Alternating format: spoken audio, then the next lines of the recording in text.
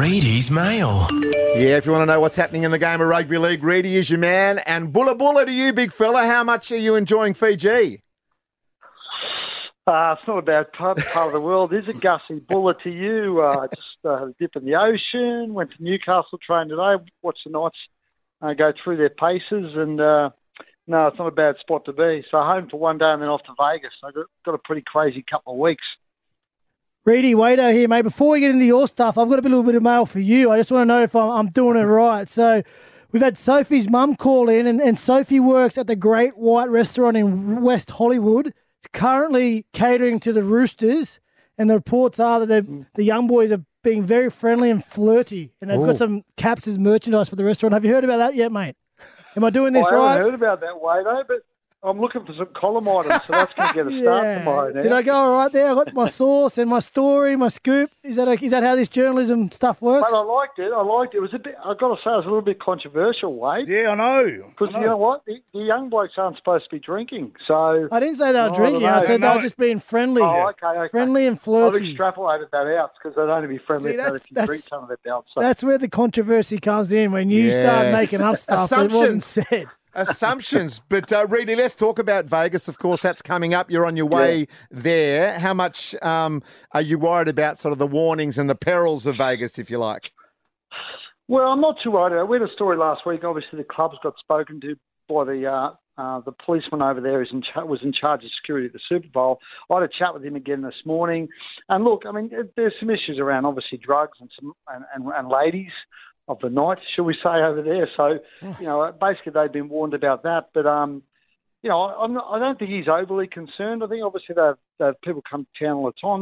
Players have just got to be smart, and they've got security guards around them and people looking after them. So, as long as they stay in their lane. The one thing he did say was, there was a report today about the 3 players who are under the age of 21 who aren't allowed to drink in America, obviously. And one thing he did say was that the senior players in those respective squads need to take care of those young guys and make sure they don't put them in difficult positions by potentially offering them drinks when they're not allowed to drink in America. So that was quite interesting, I thought, for him. But a lot of it was obviously the stuff we read last week about you just need to have your guard up and be aware of the situations around you. And if you're having any drama, he spoke a lot about social media and people wanting to get you in TikToks and those sort of things. And players just need to be aware of what's going on around them. If there's anything that remotely appears like it could put them in a difficult position, just walk away. Yeah. Just walk away and get out of there. They know who you are.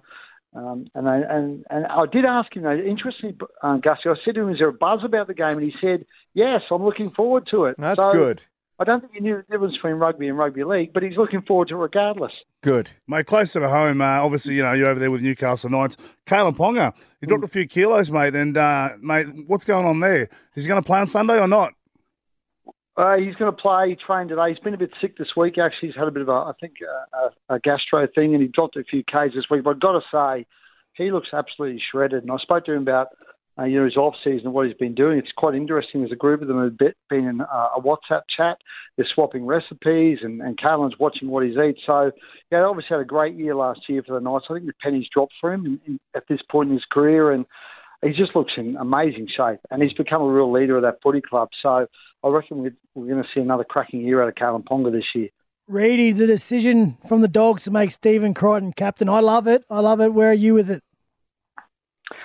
I'm intrigued by it, Wado, because obviously Reid and Matty Burton were captains there last year, and I know they struggled and they had a bad year, but to make such a quick switch to Steve Crichton when he hasn't been there that long, it surprised me. I think it caught a lot of us off guard.